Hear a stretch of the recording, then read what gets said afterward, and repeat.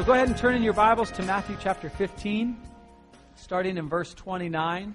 Just to kind of give a little idea, last week we talked about this woman who came to Jesus on behalf of her daughter and was crying out to him, screaming out to him, pleading that Jesus would heal her daughter. And we talked about kind of what was wrapped up in all of that and what it looks like to cry out to Jesus in faith and how he is faithful. So Jesus left there and went along the Sea of Galilee. Then he went up on a mountainside and sat down. Great crowds came to him, bringing the lame, the blind, the crippled, the mute, and many others, and laid them at his feet, and he healed them. The people were amazed when they saw the mute speaking, the crippled made well, the lame walking, and the blind seeing, and they praised the God of Israel. Jesus called his disciples to him and said, I have compassion for these people. They have already been with me 3 days and have nothing to eat. I do not want to send them away hungry, or they may collapse on the way. His disciple answered, Where could we get enough bread in this remote place to feed such a crowd? How many loaves do you have? Jesus asked. 7, they replied, and a few small fish. He told the crowd to sit down on the ground. Then he took the 7 loaves and the fish, and when he had given thanks, he broke them and gave them to the disciples, and they in turn to the people. They all ate and were satisfied. Afterwards, the disciples picked up 7 basketfuls of broken pieces that were left over. The number of those who ate were 4,000, besides women and children. After Jesus had sent the crowd away, he got in a boat and went to the vicinity of Magadan. Just to give you a little map, for those who are interested in maps, Tyre up there in the upper left-hand corner, and that little city up there called Sidon, that's where Jesus was. He was there, and that's where the woman of that area, the Gentile area, came to ask Jesus to heal her daughter. So he went, and there should be a little dotted line, beep, beep, beep, beep, beep, beep, beep, all the way down to... end that sound with it, beep, beep, beep, beep, beep, down to the right side of that Sea of Galilee there, into that area called the Decapolis. That's where he is now. Again, another Gentile area, and this is where he feeds the 4,000. The 5,000 was on the other side of the lake. The 4,000 is on this side by the Decapolis. Now, I want to go over very quickly Living Springs' mission statement, because this story fits right in line with our mission statement. Living Spring's mission statement is to reach our neighborhood and the surrounding cities with the love of the Father. It's to restore lives, healthy relationship in the Son, and to respond to a move of the Spirit. Everything we do, every program we have, should have something to do with reach, restore, and respond. If you have an idea or whatever, and it doesn't fit in with that, it like fits in with another R, like, I don't know. Something else? There's a good chance we won't pick it up, okay? Because this is our mission statement. We're dead serious about this. We're dead serious about reaching those who don't know Christ. We're dead serious about our lives being restored so that those things that keep holding us down are set aside so that we can walk as a new creation in Christ. And we're dead serious about responding to a move of the Spirit, that we weren't here to just come and listen and learn and get spiritually fat and never do any exercise. And sometimes it gets messy, and sometimes it gets dirty. And I was telling the first service I started working out again, and so I've only been working out for 2 weeks, and I'm always sore all the time, right? But it's not until I push through that, it's not going to make any difference. And so sometimes what happens is we start to respond, or we start to get restored, and it hurts and it's different, and we give up. We don't really get the full joy of what happens when we stick with it. So what we're going to look at this morning are 5 different things that we see coming from reach, restore, and respond, and see how they manifest themselves in this story. So let's get started. The first thing is to realize the commitment. Realize the commitment. When if you go to our membership class today, I'm going to ask you for a commitment. A check for $1,200 made out to me, and then you can... No, I'm kidding. I'm going to ask you for a commitment to serve, a commitment to give, a commitment to be involved, right? A commitment to take your spirituality to the next level, to be all that God had called you to be. These are the commitments. And so when we talk about what it means to reach, restore, and respond, we have to realize the commitment. We have to understand it. When you have in finance, when you've got all your books and everything and you realize a loss, it means you declare it. You say, I understand this is the loss. Or if you realize gains, those are your gains. You pay taxes on them, whatever. When you realize a commitment, you understand. You say, this is the commitment, and it confirms with your spirit. Now listen to this. Matthew 15:30. Great crowds came to him, bringing lame, the blind, the crippled, the mute, and many others, and they laid him at his feet, and he healed them. I want you to see another verse, because when you put these two together, it kind of paints a good picture. His disciples answered, where will we get enough bread in this remote place to feed such a crowd? Now, I want you to understand what's happening here. You have people who can't walk, people who can't see, people who can't hear. You have people who have problems in their bodies. And they got to get to this remote place where Jesus is. How are they going to get there? How is the guy who has no leg going to get to Jesus? He needs somebody to help him. I mean, imagine if I walked up to a guy with no legs and I'm like, oh man, you know what? There's a half a mile down, there's a guy who can heal you. I know he can heal you. Man, good luck. Have fun. Drag yourself over there. That would be ridiculous, right? They need someone to help. Now, I want you to understand the commitment. These people who are bringing these lame people to Jesus had to make a commitment to walk along the road with them. They had to make the commitment of having them on their shoulder, saying, now watch out over here, watch out for this, to do the journey. And church, I have to say, when we are carriers of the gospel, part of our job is to walk alongside those who need Jesus, to get involved in their lives, to understand where they're coming from, to see the pitfalls and say, no, we're going to go this way. Watch out. We're going to get you to Jesus. It's a commitment. It's not just, you're at a Starbucks, you hand them a tract and then hope they accept Christ before the coffee gets cold. Right?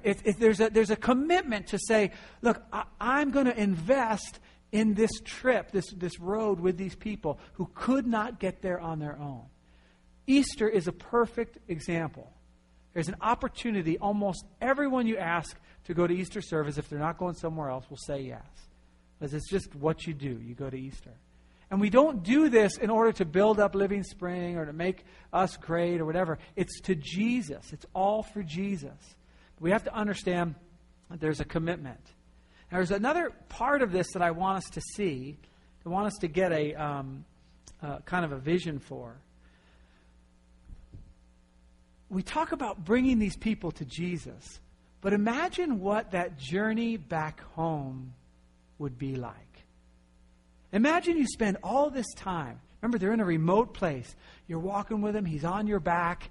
You're just kind of hobbling along going, if we can find Jesus, I know he can heal you. He's done it before. This area is not, they knew who Jesus was. As a matter of fact, right before we went into the Beatitudes, which was kind of the thing that all these messages have hinged on since, as we go through Matthew, it says that the people from the Decapolis went to go hear him right before he launched into the Beatitudes. They know he's a teacher. They know he's a healer. At that time, he was healing as well. So they're bringing them to Jesus because they know he can heal. We know he can heal. For those of us who have a relationship with Jesus, we know how your life is so radically changed. How he comes in and brings peace that surpasses all comprehension. We don't even understand, how can I have peace in this situation? We know, and so we grab someone with us and we say, come on, we're going to take you to Jesus. Now imagine they go through this thing and the journey back, the guy's got both legs and he's walking going, I can't believe it. Thank you. This is amazing.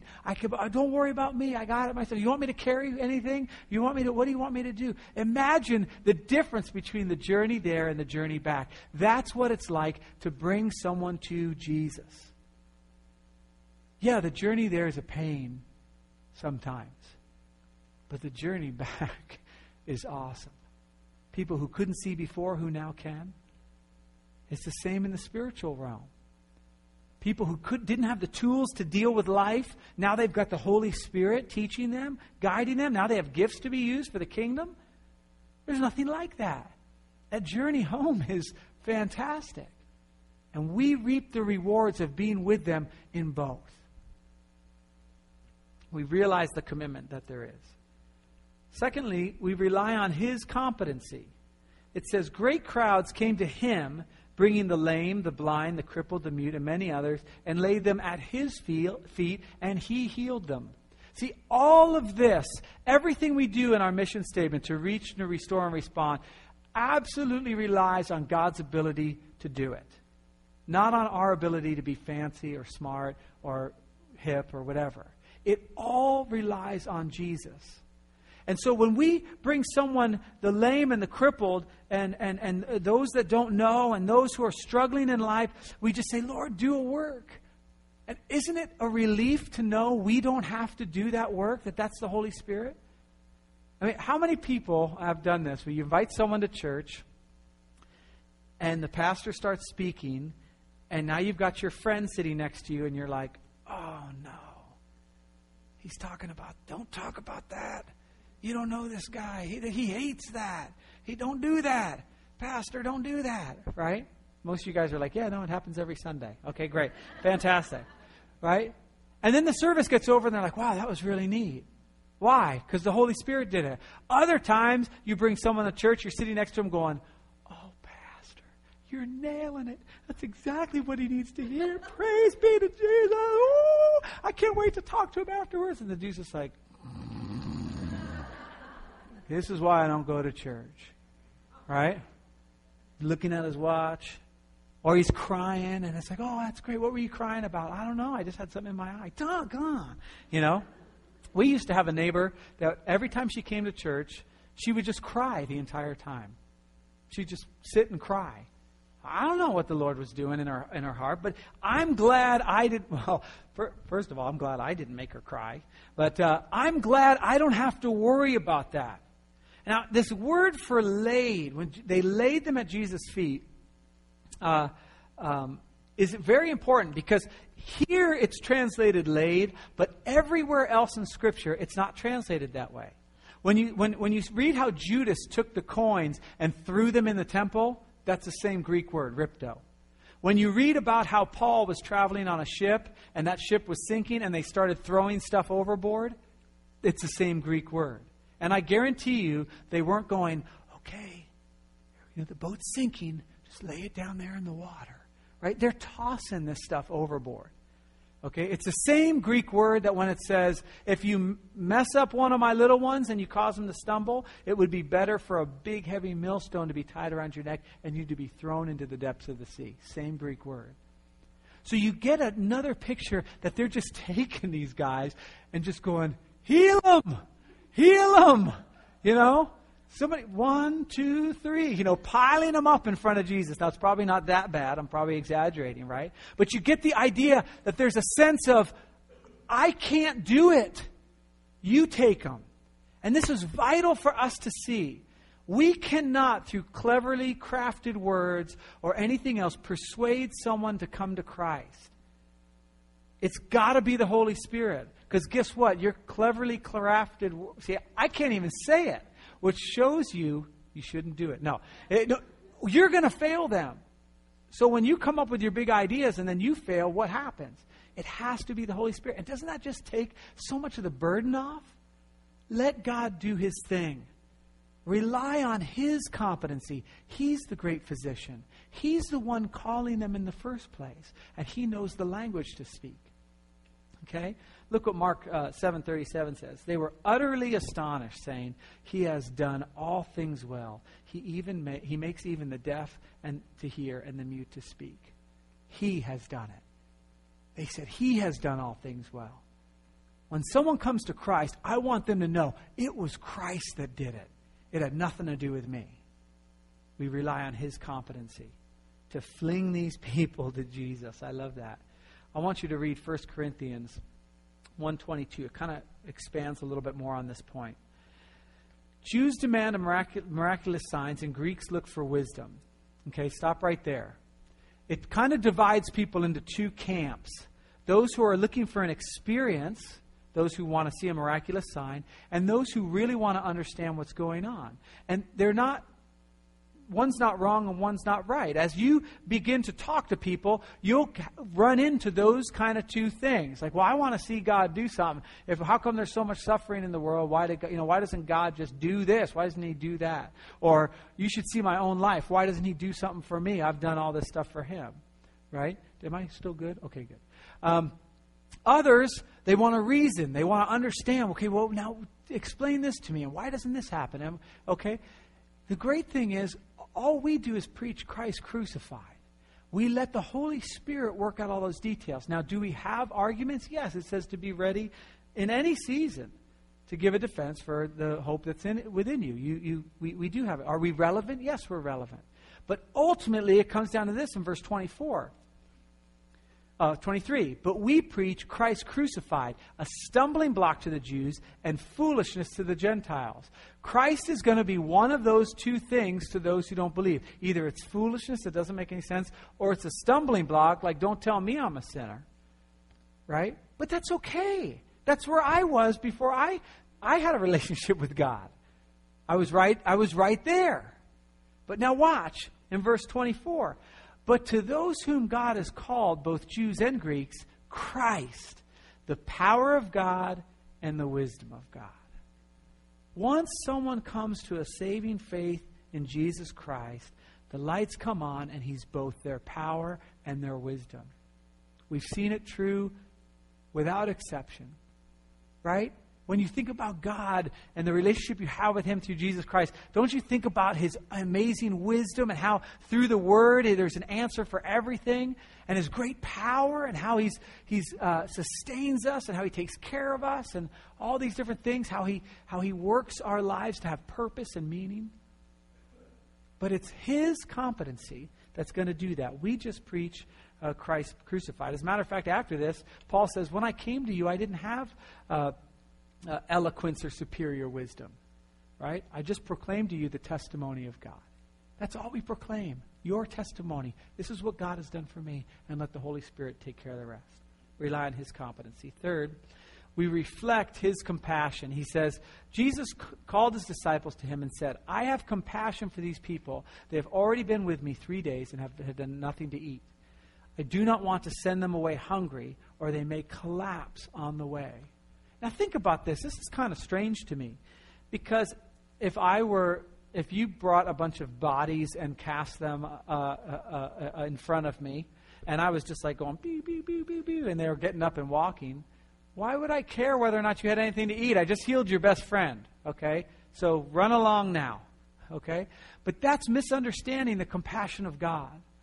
See, to God, it's not just the restoration of a physical body. It's not just someone coming to Christ and now we can knock them off and check them off the list and now we're on to something else.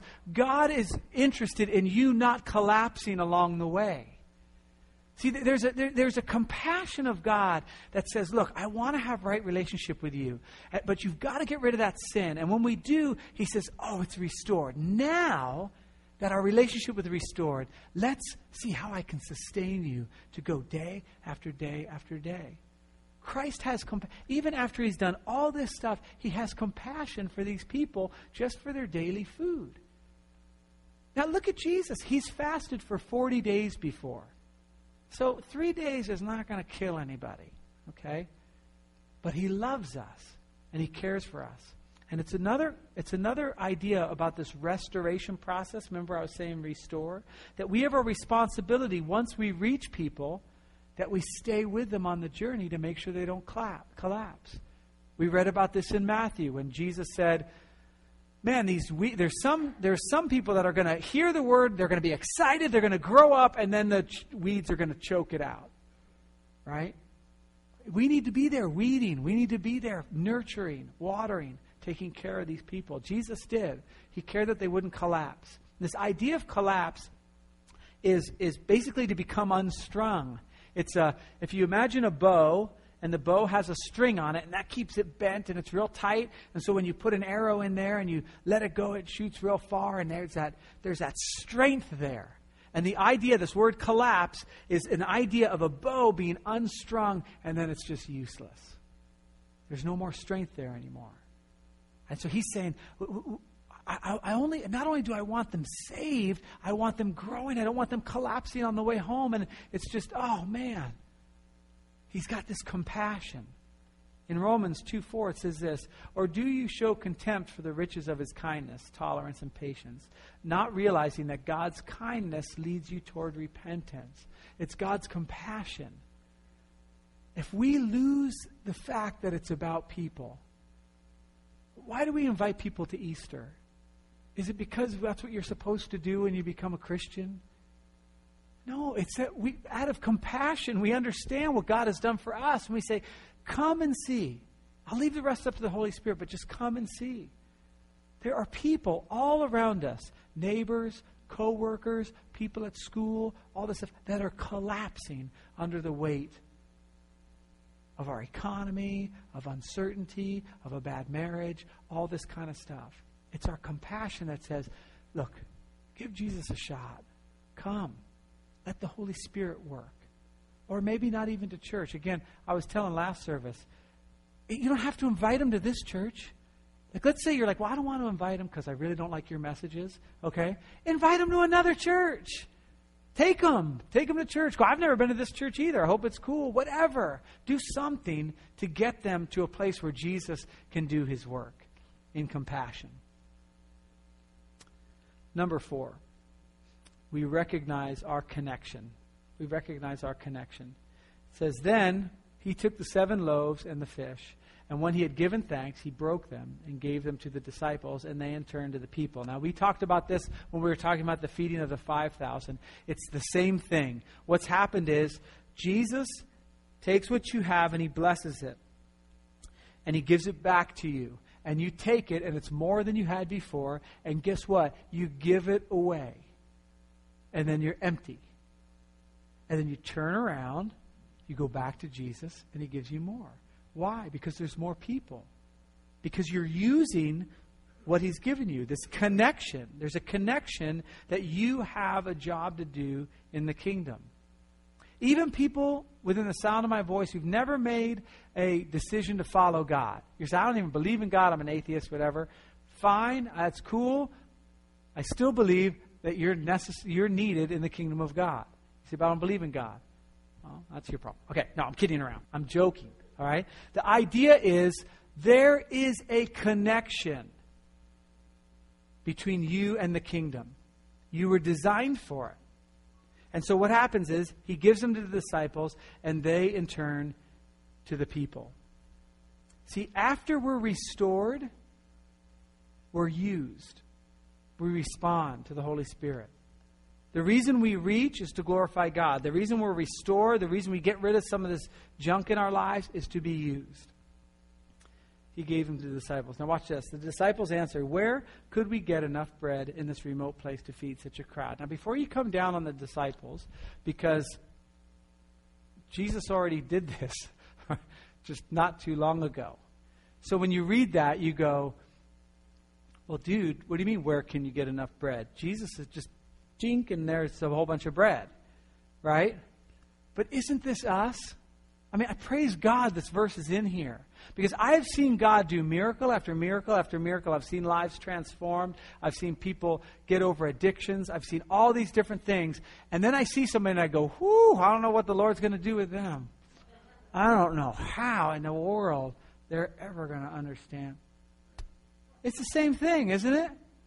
I mean, how many times does the Lord have to do a miracle in my life to where I have faith that's just like, oh, yeah, no problem, no sweat. But it's, we have it in our own lives. And what Jesus says is, how many loaves do you have?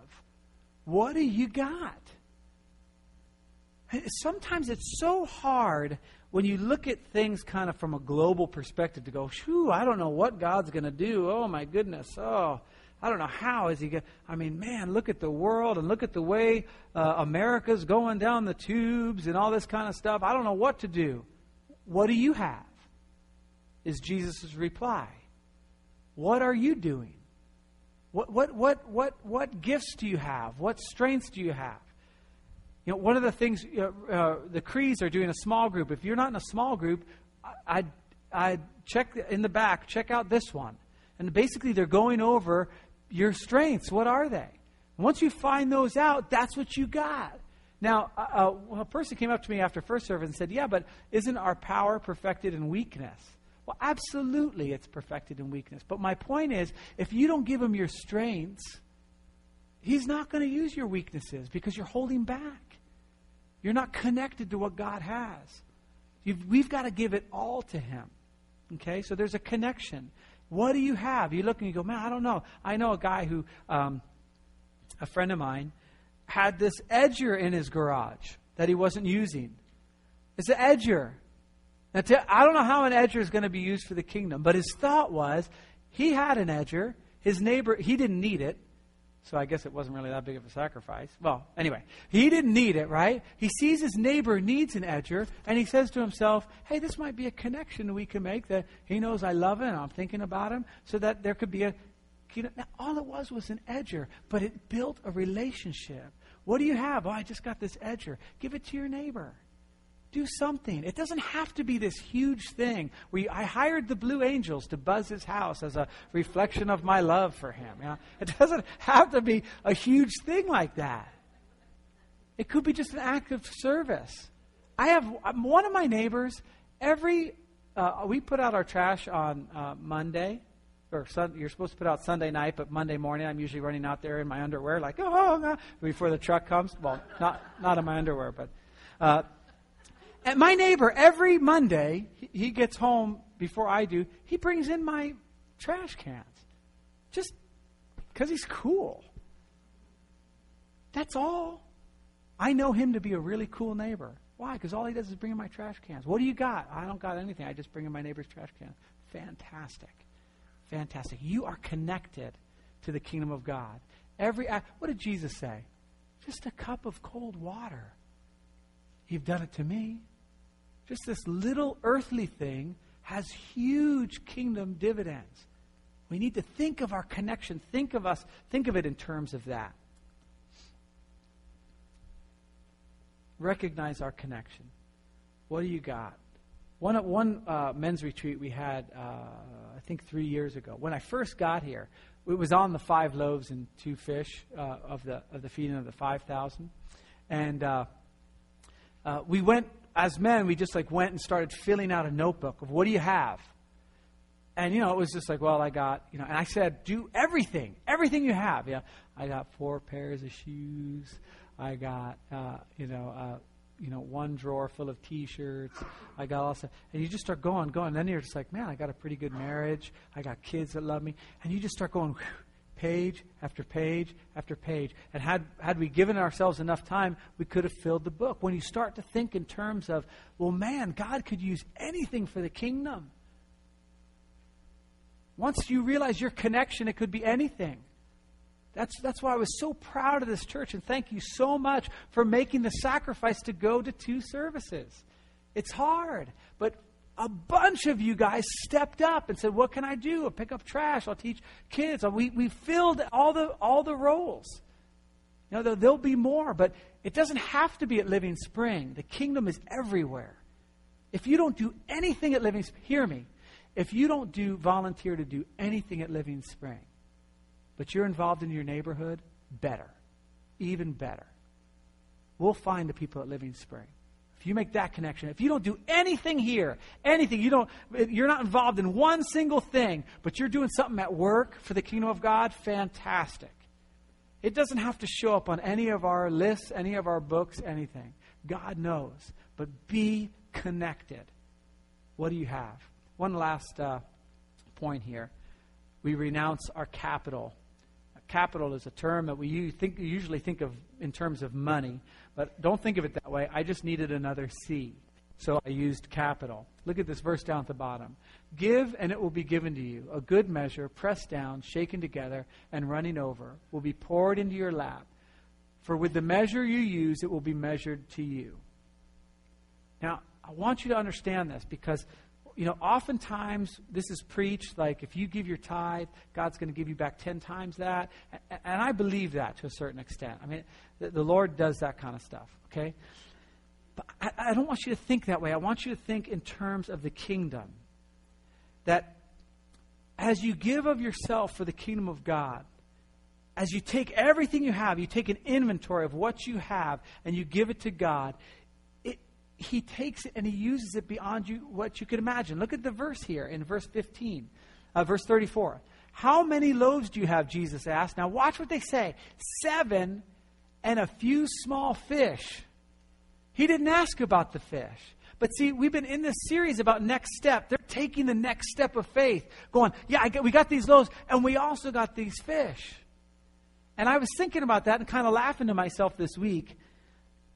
I'll bet after Jesus did it this time, all the disciples started carrying around cool stuff that would be great for him to Carrie, you have some chocolate. And we've got some chocolate, Jesus, if you'd like to get that. We've got a 21-month age steak that you might want to do for this lunch. They're carrying everything around. They're adding stuff to the list now. Right? Last time you used fish, I got some fish too. And next time it'll be something else. And next time it'll be something else. And so when we think in terms of this verse, give and it will be given to you, we think, oh yeah, he's talking about money again. No, I'm talking about everything.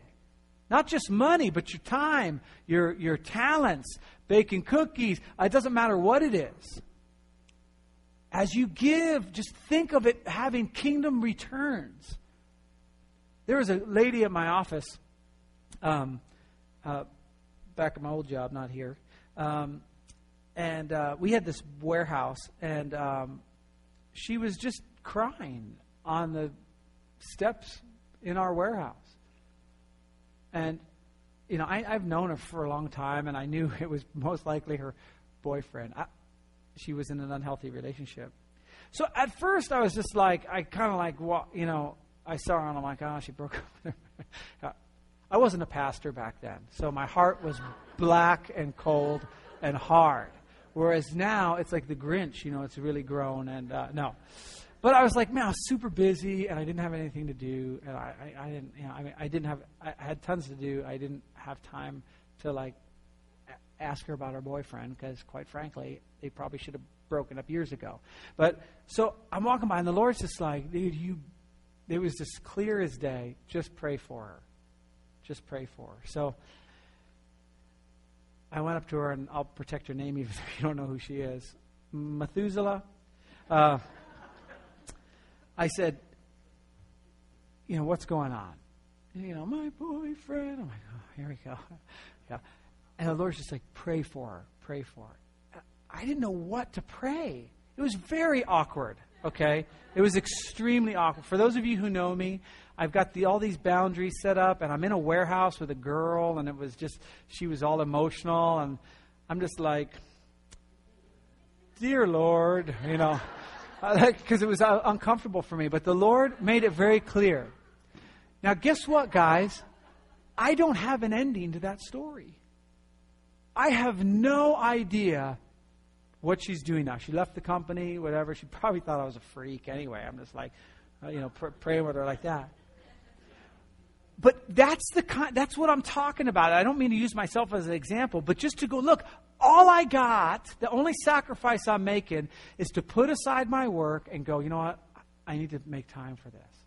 And it might be, you might be so busy and you put this time aside to clean the house, and you get that phone call, or you're cleaning the house and you've only got a certain amount of time and the Lord puts someone on your heart and you go, I'm going to give them a call. That's what I'm talking about. When you give that, it comes back to you, pressed down, shaken together, overflowing. And great, great, great kingdom things have happened because of those little tiny things. Of just renouncing the capital. And look, in verse 36, he took the 7 loaves and fish. And that's scary. We talked about this when we talked about the feeding of the 5,000. He took it. And there might be some things in your life, guys, myself included, that God wants to take. And that's scary. But let me tell you, if he gives it back, it's blessed. And you can use it for the kingdom. If he keeps it, it was an idol. And you shouldn't have it in the first place. I was talking last service, and I really felt it was a word from the Lord because I didn't have it in my sermon, so I want to repeat it again. For some of us, it's bitterness. We've been injured. We've been hurt. And there's something weird in humans. You might not agree with me, but just hear me out. That kind of likes to get hurt a little bit. Like there's a weird sick thing when you get cut off where you're like, oh my gosh, oh, it is bad. That enjoys the superiority of being wronged. To say, I know what's right, and he didn't do it. And so the reason I know this, the reason I know it feels good is because we hang on to this stuff year after year after year. And we keep mulling it over in our minds. And we keep losing friends because that's all we can talk about. Have you ever had that in your life? I know I have. Where something's happened. Somebody's hurt me. And if you were to call me during that time, that's what I'd talk to you about. You'd call up and you'd say, hey, John, how you doing? And I'd go, oh, fine under the circumstances. Well, what are those circumstances? Bob at work, remember him? Well, I was up for a promotion, and I didn't get the promotion, and he didn't get it. And there's something that feels good about that. And you say, no, I want it gone. I need to have it gone. There's too much pain.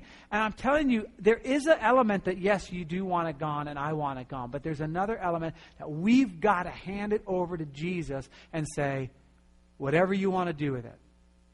Because some of us have gone through pain, and the Lord will hand it back. You've lost a loved one, you've gone through a really terrible relationship or whatever, and the Lord takes it, and He says, look, I'm going to give it back to you, but you're not going to use it for yourself anymore. You're going to use it to comfort others. And so you'll find yourself, once we give it over to Jesus, on the phone going, you know what?